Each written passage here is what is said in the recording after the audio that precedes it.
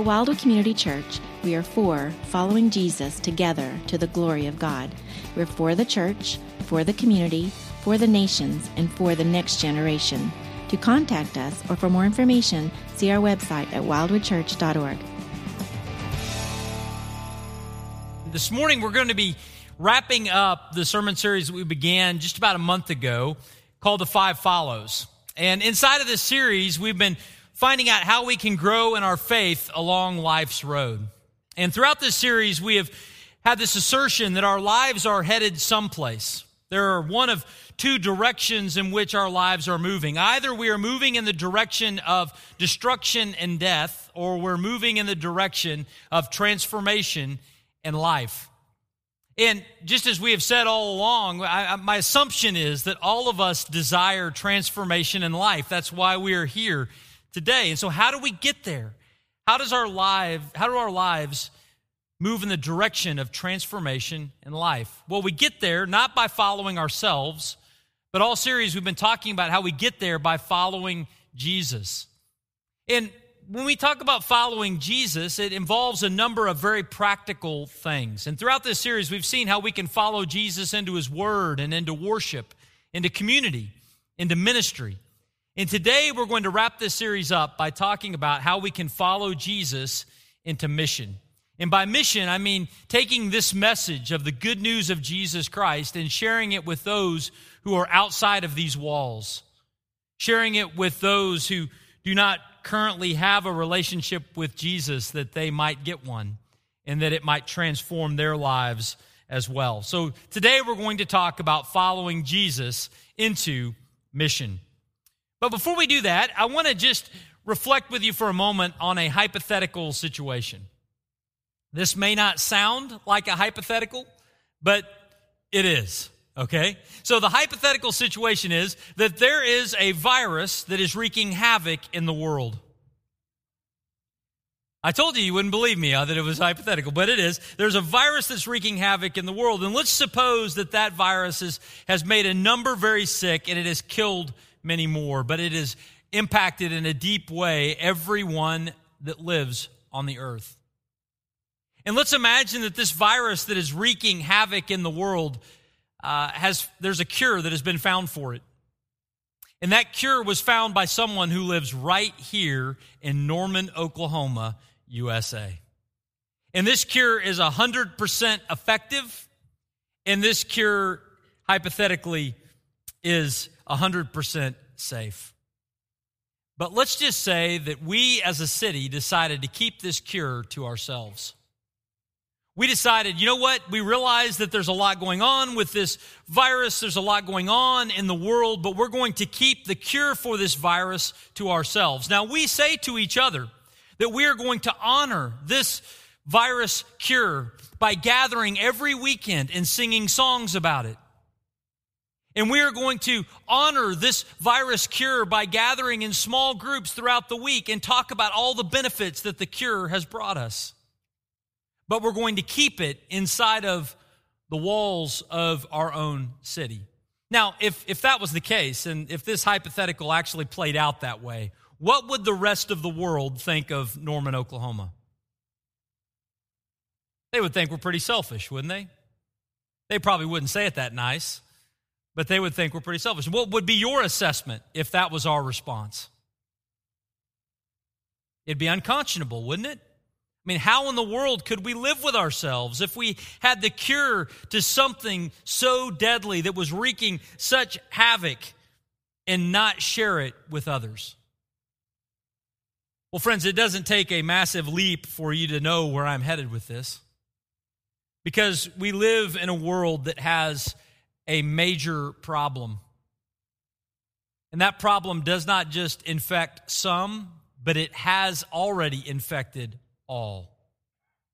And this thing that has affected us has not just affected us in a little way, but it's affected us in a big way, and it ultimately will lead to death.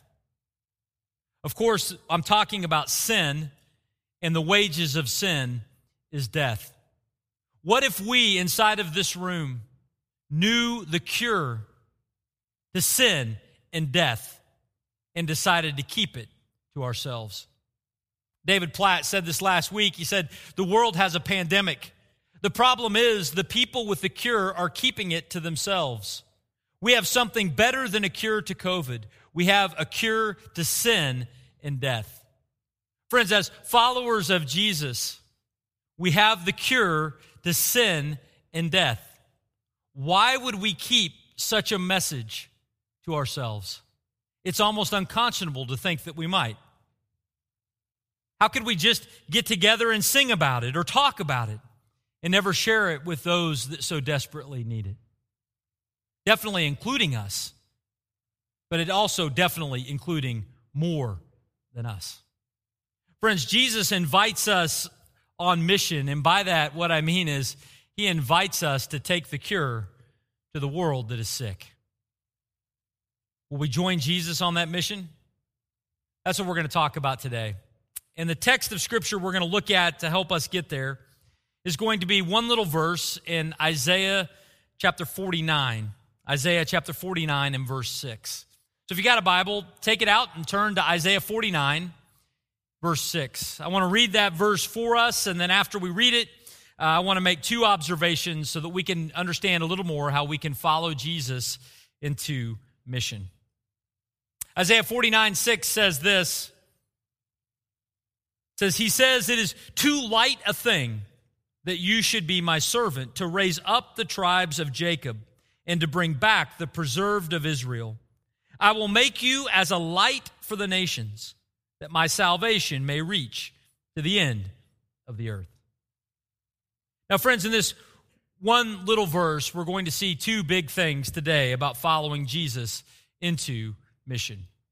The first thing that we're going to see is this: don't take the gospel lightly. Don't take the gospel lightly. Now, some of you have a big question mark that is forming above your heads right now, because we're talking about gospel, and gospel is connected to Jesus, and we're talking about following Jesus, and yet I'm reading from the Old Testament. Now, just to orient us, our Bible has two big parts, an Old Testament and a New Testament. The New Testament talks about the events after Jesus' birth and death on the cross and resurrection. That's the New Testament. The Old Testament are the things that happened before Jesus was born in Bethlehem. So you may be wondering, why in the world am I turning to a section of Scripture that happens before Jesus was born in Bethlehem to talk about following Jesus, or to talk about sharing even the message of Jesus with those who don't currently know him? And friends, the reason why it's appropriate for us to do so is that even though the book of Isaiah was written 700 years before Jesus was born in Bethlehem, Isaiah talks a lot about Jesus. As a matter of fact, there are a number of different sections of Isaiah's prophecy where he talks about Jesus in poem form. These different expressions are called the servant songs of Isaiah. And these servant songs of Isaiah are found in 4 different spots. In each of the spot where these are found, a different aspect of the divine servant or of Jesus are highlighted. They're songs about Jesus found in Isaiah's prophecy. Well, what do we learn about Jesus by looking at these 4 songs? Well, the first of those songs is found in Isaiah 42, 1 through 4, where we find out that when Jesus comes, he will bring justice to the earth. What a wonderful thing, right? He says, a flickering wick I will not quench. A bruised reed I will not break, but I will bring justice to the earth. That's what Jesus says. So there's a song about Jesus in the Old Testament that says when he comes, he's going to bring justice with him. Another of those songs is found in Isaiah 49, the first 6 verses. And in these verses, of which I just read one, we find out that when Jesus comes, that he will bring light to the nations. He will shine a light so that we can understand who God is. He is clearly revealed to us in Jesus. That's one of the things that he does, and we see that in the second song about him in Isaiah's prophecy. The third song is found in Isaiah 50, verses 4 through 9. And in this third song, we find out that Jesus is obedient completely to his Father's will. It's no accident that Jesus does what he does, goes where he goes, conducts himself the way that he does, because he's completely obedient to his Father's plan. And then the fourth song in Isaiah about Jesus is found in Isaiah 52, verse 13, through chapter 53, verse 12. And in this song, we find out that when Jesus comes, he brings forgiveness. By his wounds, we are healed. We read these prophecies often at Easter time. But in these four songs that were written long before Jesus was born, some 700 years before he was born in Bethlehem, these songs talk about the mission that Jesus would bring to pass when he comes, that he would bring justice and light and obedience and forgiveness. But let's not miss another aspect of each of these songs. Each of these songs, the target audience for these songs is not just the nation of Israel, but explicitly in these songs, others are mentioned. In Isaiah 42:1, it is to the nations that justice will come. In 49 verse 1, it is the people in the coastlands. It's the people who are far away who will be brought near. At the end of chapter 52, we find out that it is many nations that will be sprinkled, and in context, we understand being sprinkled by the forgiveness that comes in Christ. Friends, what we see inside of these four servant songs is that Jesus came not just for one people, the nation of Israel, even though he was Jewish, but his mission had a far larger scope. It was to bring justice and light and obedience and forgiveness to all the peoples of the earth. Now, I want us to zoom in, and I want us to look at one of those four songs specifically, the song that includes 49 verse 6 that I read earlier. And in this song, we need to understand what all is communicated in this song so we can better understand verse 6. So I want to walk through this song for us. In the first three verses of this servant song about Jesus, what we find out is that Jesus is special.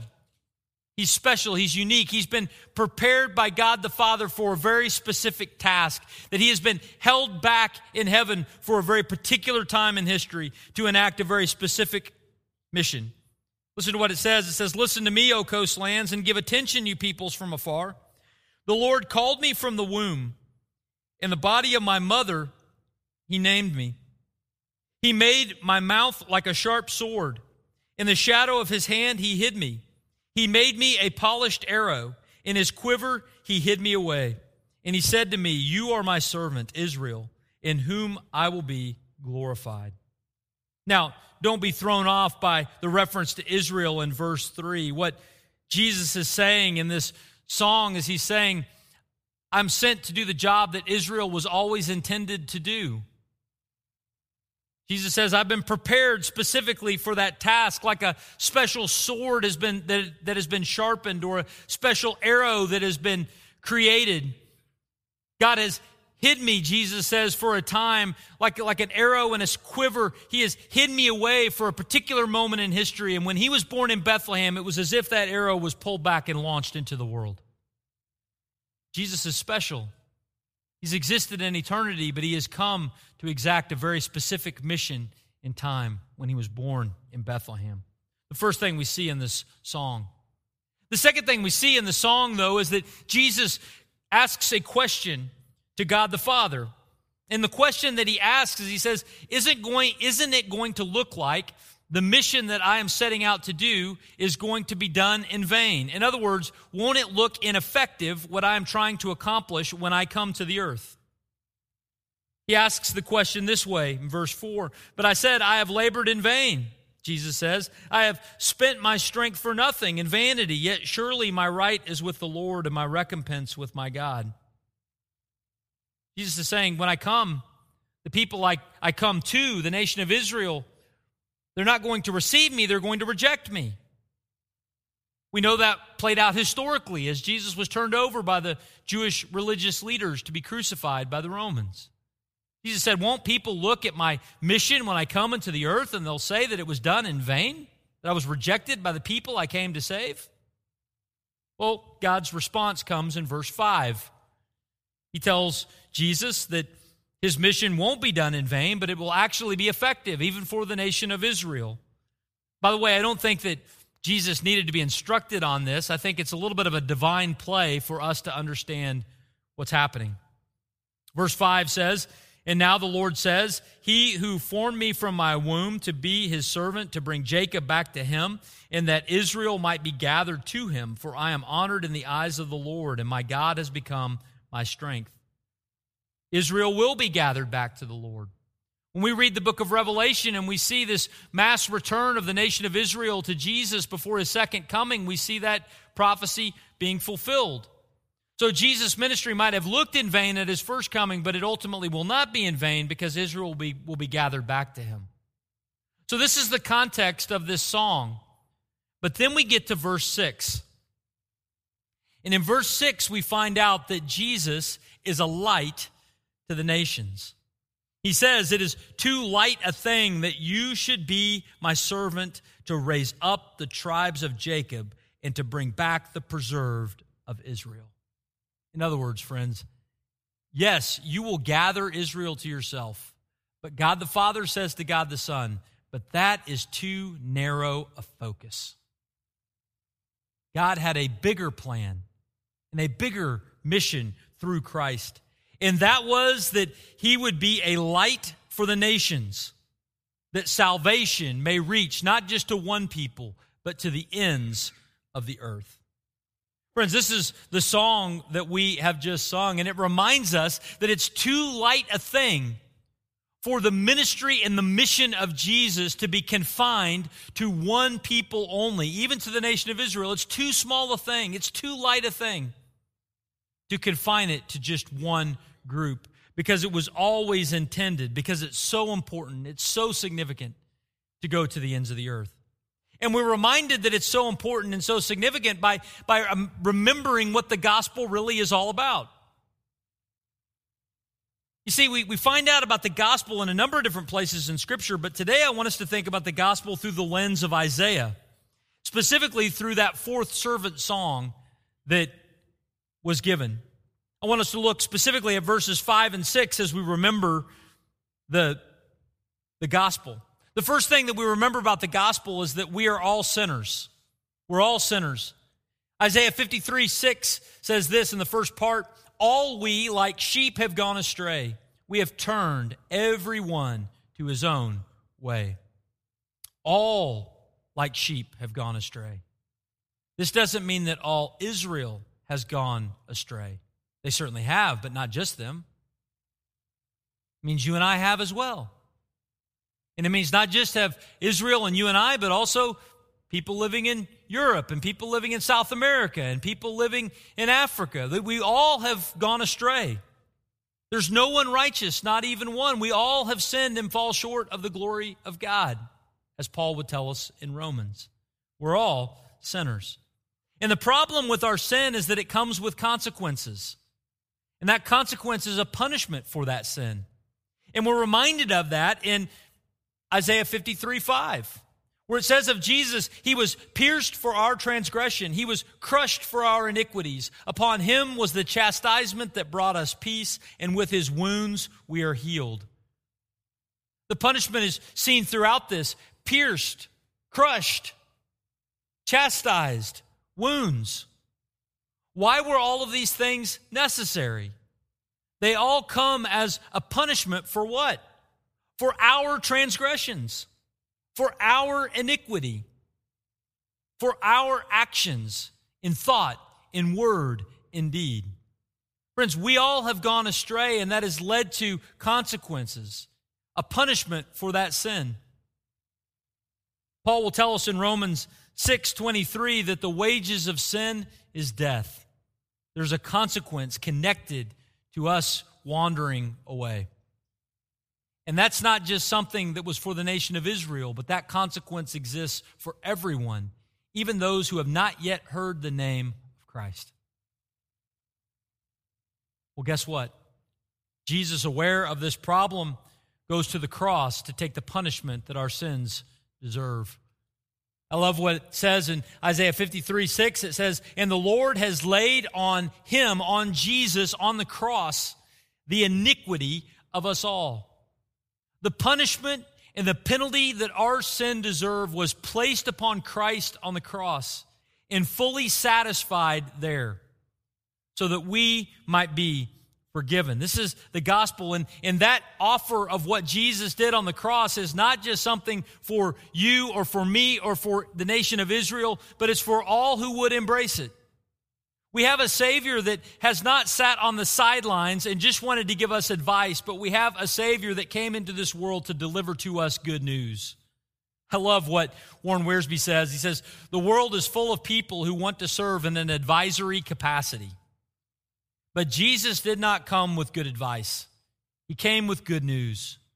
He was actually willing to serve you and to serve me and to serve the people of the world by taking upon himself the iniquity of us all, that we might be forgiven. And the opportunity to connect to that, to have that effective in our lives, is available to all who believe and receive this gift. John chapter 1, verses 12 and 13 says, but to all who did receive him, who believed in his name, he gave the right to become children of God. To all who believed. Friends, let's not take the gospel lightly. It certainly has an impact for you. It has an impact for me, but it has an impact for everyone. The offer is out there for people to come to faith in Christ, to have their sins forgiven. Why would we keep that message to ourselves? That's why I'm proclaiming it today from this stage, because there may be some among us who have never trusted in Christ for the forgiveness of your sins. And if that's the case, may you do so today. You trust in Christ this morning. And for all of us who are rightly understanding this passage or rightly remembering what God has done for us in Christ, why would we keep the cure to sin and death to ourselves? It's too small a thing, friends, for us to keep it to ourselves. We must be compelled to share it with others. Don't take the gospel lightly. You know, often we want to think that if I am saved, that's enough. Or we might want to expand the borders. If my kids and my wife or my family are saved, then that's enough. Or if my friends are saved, then that's enough. Or if everybody in Norman is saved, that's enough. If everybody in the United States is saved, that's enough. Guess what? It's too small a thing for us to take the gospel and just make it about me. Or to take the gospel and even just make it about those I know, or those that live around me, or those from my same background. It's too small a thing, friends. This gospel is intended to be proclaimed to the ends of the earth. And guess what? God's method to get it there is through you and through me. We are to shine the light. We're to shine the light. Now we see this clearly in the second half of verse 49, after talking about it's too light a thing that Jesus, the servant, would be raised up to bring just the tribes of Israel back to God. But he says, I will make you, Jesus, as a light for the nations, that my salvation may reach to the end of the earth. God understands this. And so Jesus' mission extends beyond Israel, and it extends to all of us, to which we all should say amen and praise God. Because we're in Norman, of all places. We're not in Jerusalem or Jericho or Bibletown. We're in Norman, Oklahoma, and yet God has seen fit to bring the gospel to us. It was too small a thing for it to stay there, but he has delivered it here to us, and for that we praise God. And with that, we know that it is the light that comes through Jesus himself. Jesus is the light that we're sharing. I love, again, thinking back to these servant songs of Jesus. Jesus comes and he brings justice. Does our world need justice? Absolutely, our world needs justice. Guess who will deliver it fully and faithfully at his second coming? Jesus. And we don't have to wonder if he's going to get voted in. Justice is coming, friends. We know that. We should share that message. That's an incredible encouragement for us. Are there misunderstandings about who God is? I mean, there are people all over our world today who are guessing at what God is like. We have been given a revelation of who God is. Why would we not share it with others? He's given us the light. people struggling with obedience, we know the one who is obedient who can show us the way. Why would we not share that? We think of just even the forgiveness and people struggling with the grief of their sin and wondering if it's possible to break out of just those feelings of despair. Guess what? There is forgiveness that is available in Christ, and we know that. Would we not share that message with others? Friends, Jesus is the light. And in Isaiah 49, verse 6, it says that light was to shine among the nations. But guess what? Jesus commissioned us to shine that light as well. The Apostle Paul, speaking to a largely Jewish audience in Acts 13:47, says this. He says, "For the Lord has commanded us, saying, I have made you a light for the Gentiles, that you may bring salvation to the ends of the earth." I've made you a light for the Gentiles, that you may bring salvation to the ends of the earth. Does that sound familiar?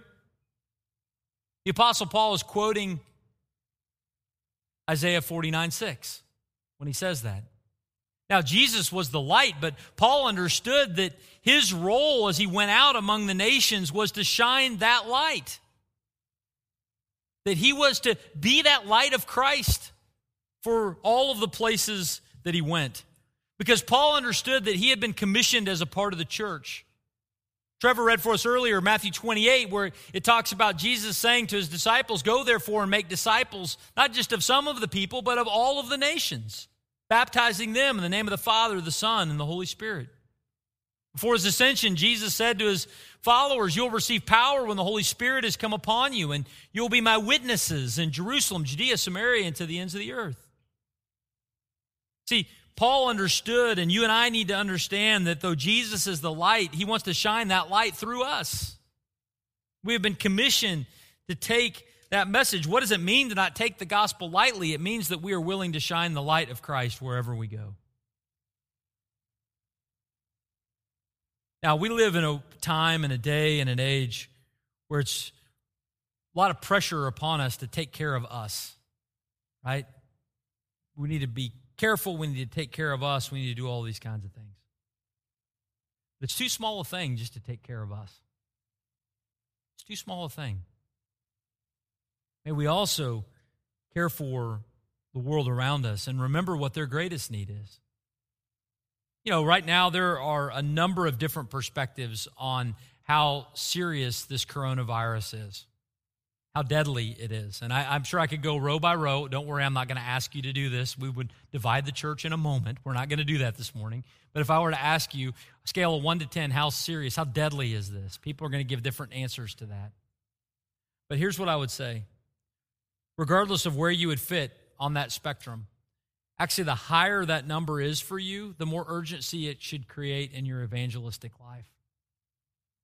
Because we were reminded that this life won't go on forever. Are we willing to share this good news of Jesus? It's why we're here, friends, to do such a thing. And the reality is that the end is coming soon for all of us, soon compared to eternity, that we all would have an urgency of sharing the good news of Jesus with those around us.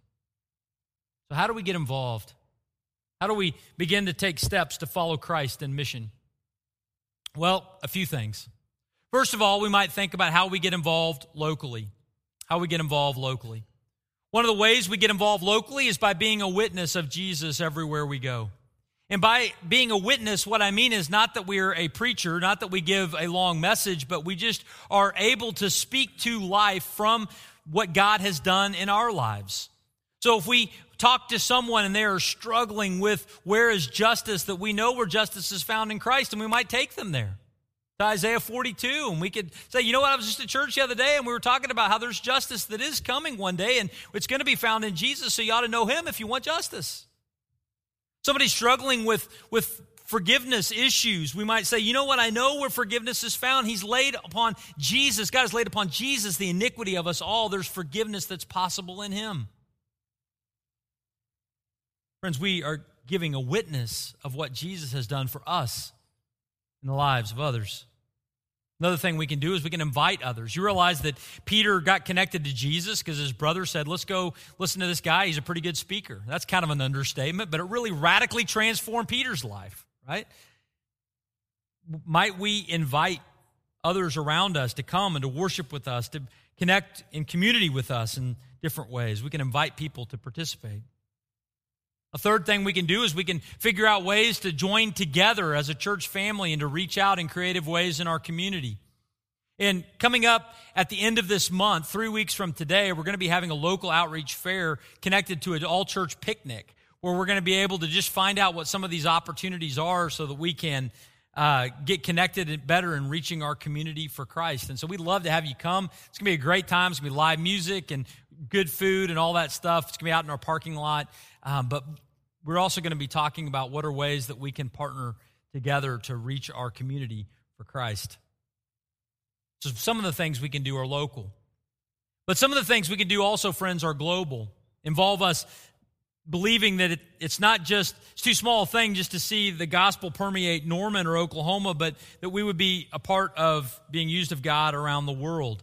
So what are some ways that we can get involved globally? Well, one of the things that we can do globally is we can get educated as to God's plan to reach the nations. And this fall at Wildwood, we're going to have a class on global perspectives that's going to begin on September the 16th and will run through November the 18th. Those are Wednesday nights, and it'll be from 8 to 9:30 over in our children's building in the lodge. And Kevin Bradford, our Director of Global Outreach, will be kind of hosting that time, and there'll be a number of different people teaching, including myself. But we would love to have you come and reflect more with us on God's plan for using us to take the gospel to the nations. That's one way, is we can get educated. Another way is that we can get involved. We can get involved, and we can even get involved personally. You know, I was so encouraged about 18 months ago, about 200 families here at Wildwood all raised your hand and stepped forward to begin sponsoring a child at a church in Lagoa de San Francisco, Brazil. Inside of this church in this little town, there is a compassion center with Compassion International, and Wildwood has been sponsoring children in that community for the last 18 months. Well, just in the last few months with COVID-19 and with different things happening, the normal pattern for gaining new sponsors for children with compassion has been disrupted. And right now, as we stand here today, there are 25 children in that church in need of a sponsor. And so by God's grace, in March, Wildwood was able to give a financial gift to sponsor those kids from March until September. But they need sponsors now. And so out in the gathering hall, there's just an opportunity for you to see the faces of those children and maybe step forward to be a sponsor for one of them. It's another way that we can get involved in being the hands and feet of Jesus and being sent in the world by taking the good news to them. Or third possibility is you can get connected to one of our missionary partners. You can begin to pray for or support financially one of those that have been sent out from our body who are serving around the world in a number of different contexts. And our website lists those both serving inside the States, but also those who are serving around the world. And you can begin to get connected to one of those. Now, friends, if you are looking for a way to get involved in one of these opportunities is something that interests you, there's a way that you can let us know that. And that is by texting to the number 95577, texting the word "on mission." Now, I realize that's 2 words, but in order for this text thing to work, it has to be 1. We're going to run those together, "on mission" to 95577. And so if you have a phone right now and you're interested in these things, you're thinking, maybe I'd be interested in that class on global perspectives, or you'd like to sponsor a kid with compassion, and you don't have time to stop by the table today, or you'd like to get connected to one of our missionary partners, or you want to know more about that local outreach fair, just text "on mission" to 95577 and let us know which of those. There'll be some quick questions that come back to you. You can let us know where you want to go next with this, and we would love to help connect you there. Because, friends, here's the thing.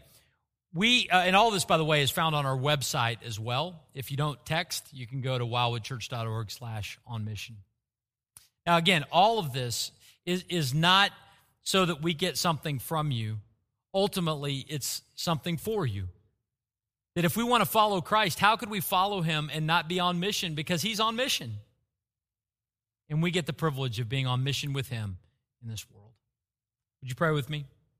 Father God, thank you so much for today and just the chance to be together and to be able to just reflect on these ideas and learn of how it was always your intention for the gospel to go to the ends of the earth.